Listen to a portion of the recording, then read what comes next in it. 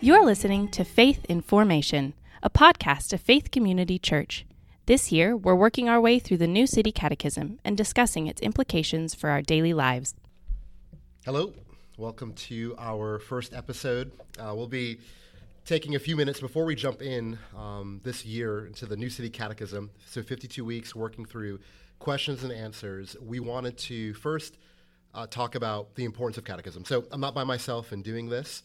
We have Katie. Oh, Say hi. hello. I waved. Yeah. Sorry, you guys can't see me. We've got John Novak specifically. Hello. And Evan. Catechize your kids. So we just wanted to take... Wait, who are you? I am he who shall not be named, otherwise known as Dexley. I have the privilege of being your pastor most weeks. And we're going to just take the next... You're our pastor every week. Most weeks it's a privilege. We're just going to take the next 25 minutes to think, before we jump into question and answers, as to why we're even doing catechism. And so I just wanted to open it up to you guys on your thoughts, maybe even share your experience with catechism if you have any, or how you've interacted with it in the past. I have honestly limited spent time with catechisms. Obviously, I'm slightly familiar with some of the more famous ones, like the Westminster Catechism, the London Baptist Catechism.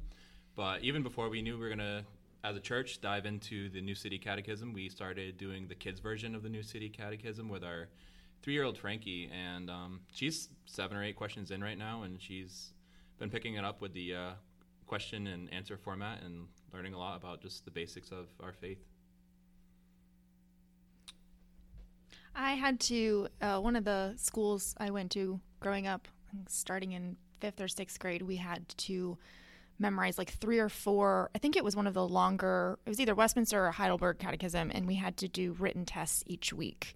And so at that point, as a 12, 13-year-old, you're literally just memorizing words and spitting them back out, but they're still in there bouncing around, because as I've been reading through some of the catechisms, I'm like, oh wait, I kind of know that. So that's it. Yeah, my first experience with catechisms was right around the pandemic, doing church planting program through City to City, which introduced me to the New City Catechism. So we started doing it with our kids sporadically, but before that, the only context I had for it was from my parents, who both grew up Catholic, and they just referenced that that's what they had to do to grow up in the Catholic Church, but no explanation of what it was or why they did it. Now, do you know what catechism the Catholics use? It's called the Catechism of the Catholic Church. Okay, I didn't know. I wasn't sure. I wrote it down. Is it similar to any other okay, yeah, do you know? I don't know what the content is. I'm not familiar with the Catholic Church's catechism. Why do you think, in conversations that I've had with other fellow Protestants who aren't super familiar with the process of catechesis, is that the right version of the word catechism? But there seems to be like a posture of like, ooh, that's spooky and Catholic. We don't do that as Protestants. Why do you think that is? Well, I think it's the same as why kids grow up hating math, because it's taught without any meaning behind it. It's just a function of something you have to do. So it's completely abstract. And maybe Catholics would say differently, but that's the general tone that I got from my parents, was like you were talking about with your tests, that it's just something that you have to do and get it over with, like any other portion of your education. I think also the fact that it's an extra biblical source of theology and teaching. Obviously, there is nothing wrong with that, but a lot of people don't like the fact that people will base their belief and their faith off of extra biblical sources. But the Catechism obviously was written by man, but with biblical sources. It was based off of Scripture. In fact, each question has at least one supporting Scripture to show where we get the question and answer from. But some people are still, at times, skeptical of using this as a source of teaching and not just teaching straight from the Bible. I feel like that kind of segues into maybe what you were going to talk about next, is what catechisms are and why we have them. Wow. Thank you, John. Thank you. Well, that was a good segue. That was a great segue. I'm not going to go down that path, because I was going to just share real quick that my experience with catechism is a non-experience. So I grew up not really having any kind of formal catechism. My parents, we would do certain catechizing things. So we would sing the same hymns on a regular basis, say like specific prayers, but that kind of working through a format of question and answer that's meant to deal with doctrine, biblical theology, spiritual experience, we didn't really have that at all. I do wonder, I think in terms of the sort of pushback on catechism, maybe in this region anyway, I think could stem from the heavy Catholic influence. A lot of people I knew growing up came out of the Catholic Church, and a lot of them so a lot of them would have entered into traditions that don't have a lot of experience in catechism. So if you're not Presbyterian or Anglican or Lutheran, then you probably don't do catechism. And so if you're coming into a Pentecostal tradition, a Baptist tradition, we don't really do that a ton. Mm-hmm. And so your only experience with catechism is in this sort of negative perceived forming in the Catholic Church. So I think sometimes it can be seen as back to something that I don't think is good, and not realizing that catechism is actually really old. When I was looking into it, the first kind of technical catechism would be the Didache. Was that the right way to say that? Didache? Didache? Is it Didache? I don't think it's Didache. I've heard Didache. Yeah. That's fun. But that actually would have been written around like 60 to 85 AD. Mm-hmm.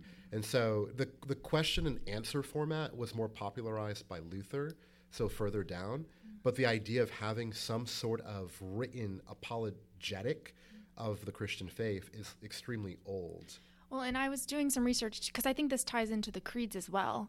And I was listening to someone, I don't remember who it was, but they were talking about how the creeds were developed to combat heresy, which always stems from within the church, because what was happening was the heretics were creeping into the church, and they're using biblical language, but they're twisting the meaning of each word or the ideas. And so the idea of the creeds, I think, and the catechisms too, is they're using extra biblical language to summarize either principles or doctrines that are biblical, because it was something that the heretics couldn't then twist the words. It was very clear what was being stated as far as doctrine, and that was really helpful for me, because I had that same approach to creeds, like, oh, that's old, or that's not helpful, we don't need that, we have the Bible, we can just study the Bible, which is also a really good thing. But I think the way that it summarizes what we believe, and with the catechism, the question and answer,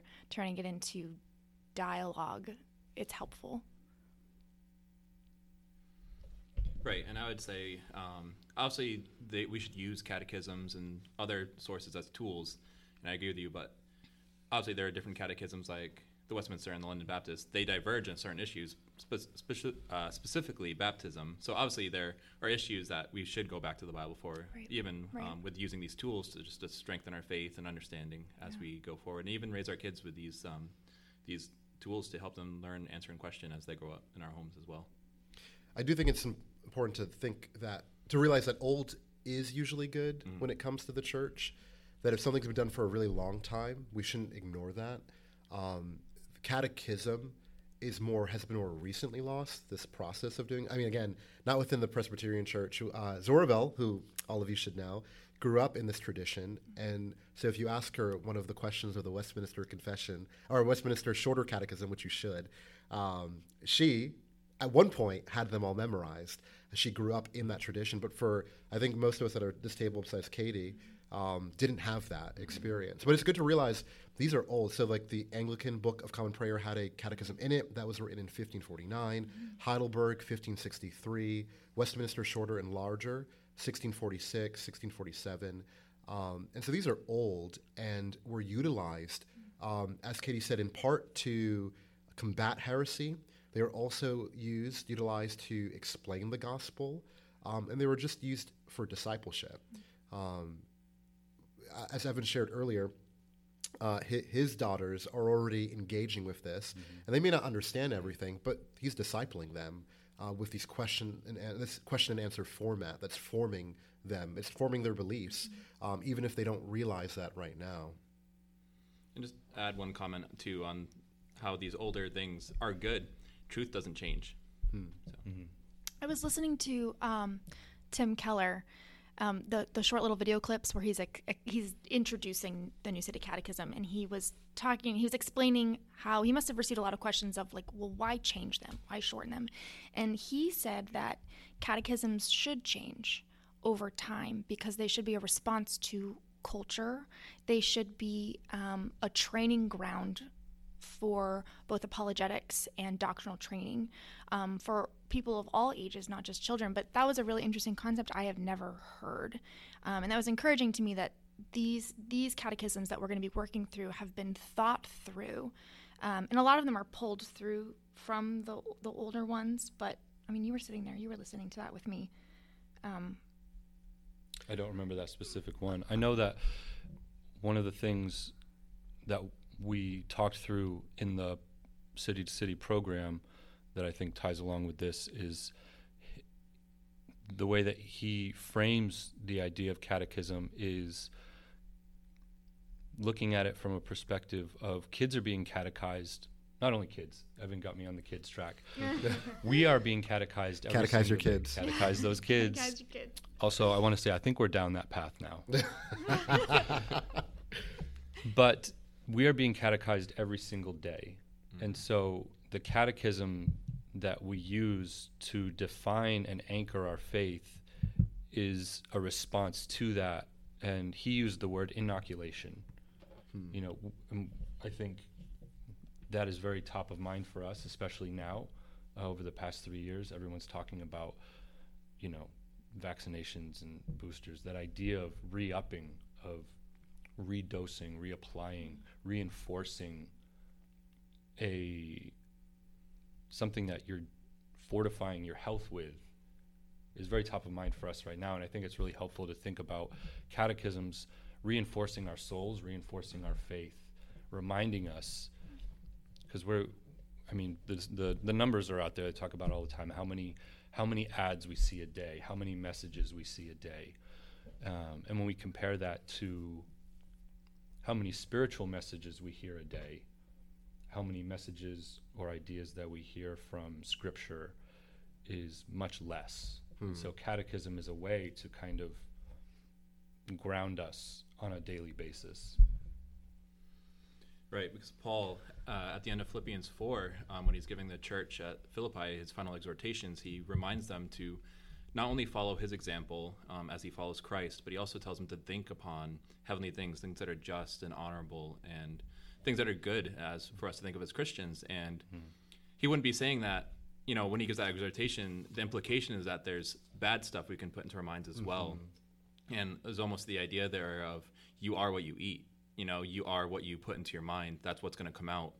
And so it's important for our kids as we raise them, but even, yes, us as adults, as Christians in the church, to continually to be putting good things into our mind, because that's what will come out, is whether or not we let the world and the love of the world dominate our minds, our thoughts, our actions, or if it's our knowledge and love of God and our lives for him. Yeah, it's Psalm 1, it's Proverbs 1 through 3, it's is it Colossians? I was just looking for it. Set your mind on things above. Yeah, we're always reminded to direct our mind and direct our thoughts. Yeah, I think the art of meditation and memorization are lost to us. And so we live in a very fast-paced culture, and I don't think we recognize how much we're being formed in that sort of busyness. I think we can even assume that we're not really being affected by the things particularly because we're just moving. But I think what Catechism does is it allows a process of meditation to begin as you engage with these questions and answers. Because one of the things we're hoping for is that you don't just memorize to memorize, but you think about what you're memorizing, which is partly why we're trying to even give you this podcast, because we want to interact more with these questions and answers. Because in meditation, you interact with with these passages and answers. And so, Evan made the point of, if you were to work through, as Baptists, if you work through the Westminster Shorter, you'd get to those questions around baptism, and you'd have to interact with them and decide, do you agree with this or not? Quick question. I love how the New City Catechism that we're working through has scripture passage tied directly to each point. I don't have any familiarity with other catechisms. Is that the same in others, where there's a Bible reference for each point or each idea in the catechism? Typically, yeah, most of them have multiple verses tied to the issue at hand. Right. I think the New City just was trying to kind of keep it shorter. Yeah. Because we have short attention spans. I think What? I wasn't listening. I think ultimately what it's doing is it can feel quite sterile in the process, especially when you get old like me and memorization is really hard. But when you have those truths ingrained in your mind and your emotions start going to and fro, you can rely on what you know to be true. And that's the same for scripture memorization. But I think memorizing these doctrines summarized so succinctly, I think that can be really helpful for us as just foundational building blocks, because I think it enriches. It's like, Dexley, as you're preaching through the New Testament and, our women are studying the Old Testament, the more we know the Old Testament, the more your New Testament preaching is enriched for us, because we have that foundational understanding. And I think that's what catechisms can do for us as we interact with the Word, as we already have that truth summarized and understood in the back of our brains, maybe even understood just at an elementary level. I think it helps to build up our faith. I wrote down a quote from J.I. Packer from one of his books, Taking God Seriously. He says that the intended end product of catechesis is Christians who know their faith, can explain it to both inquirers and sustain it against skeptics, and can put it to work in evangelism, church fellowship, and the many forms of service to God and man for which circumstances call.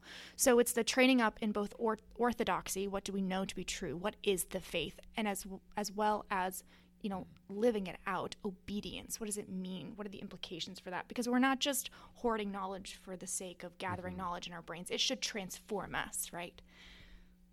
Can I list my rhyming words now? As a new creation, we gather information for transformation. Thank you. Thank you. Kate. Period. Wonderful, glorious. So I think just wanting to help you guys understand, as we work through the New City Catechism, how it's structured for you. So 52 questions, which, if you don't know, is much shorter than most catechisms. The Heidelberg is 129 questions. The Westminster Shorter is 107, and the larger is 196. So they're really trying to condense this and making it practical by making it 52 weeks, so you can do one a week through the year. But part one, the first 20 questions, deal with God, creation and fall, and law. So those are the way the questions will be centered around. Part two, 15 questions on Christ, redemption, and grace. And then part three, the last 17 questions on the Spirit, restoration, and growing in grace. And so we're going to be just working through these 1 week at a time. As a church, on Sundays we'll recite them. In life groups we'll recite them. In women's Bible study, in our different gatherings. I want to encourage you, go up to one another and ask each other the questions and look for the answer. It's good. It makes us, keeps us on our toes. It encourages us to do what we should be doing, which is really seeking to meditate and dwell on these answers and the passages that correspond. So we'll recite the answers and the passages that relate to it. Were there any resources you guys, in terms of the catechisms or anything around this topic that you would recommend? There's a really good book. What is it? It's been very, very helpful for me. Yeah. The Bible. Oh, interesting. Check it out. There's an app for that. The free New City Catechism app is both beautiful and functional, and I really like it. I was just going to say, I was glancing at the catechism that we have passed out at church, the booklet.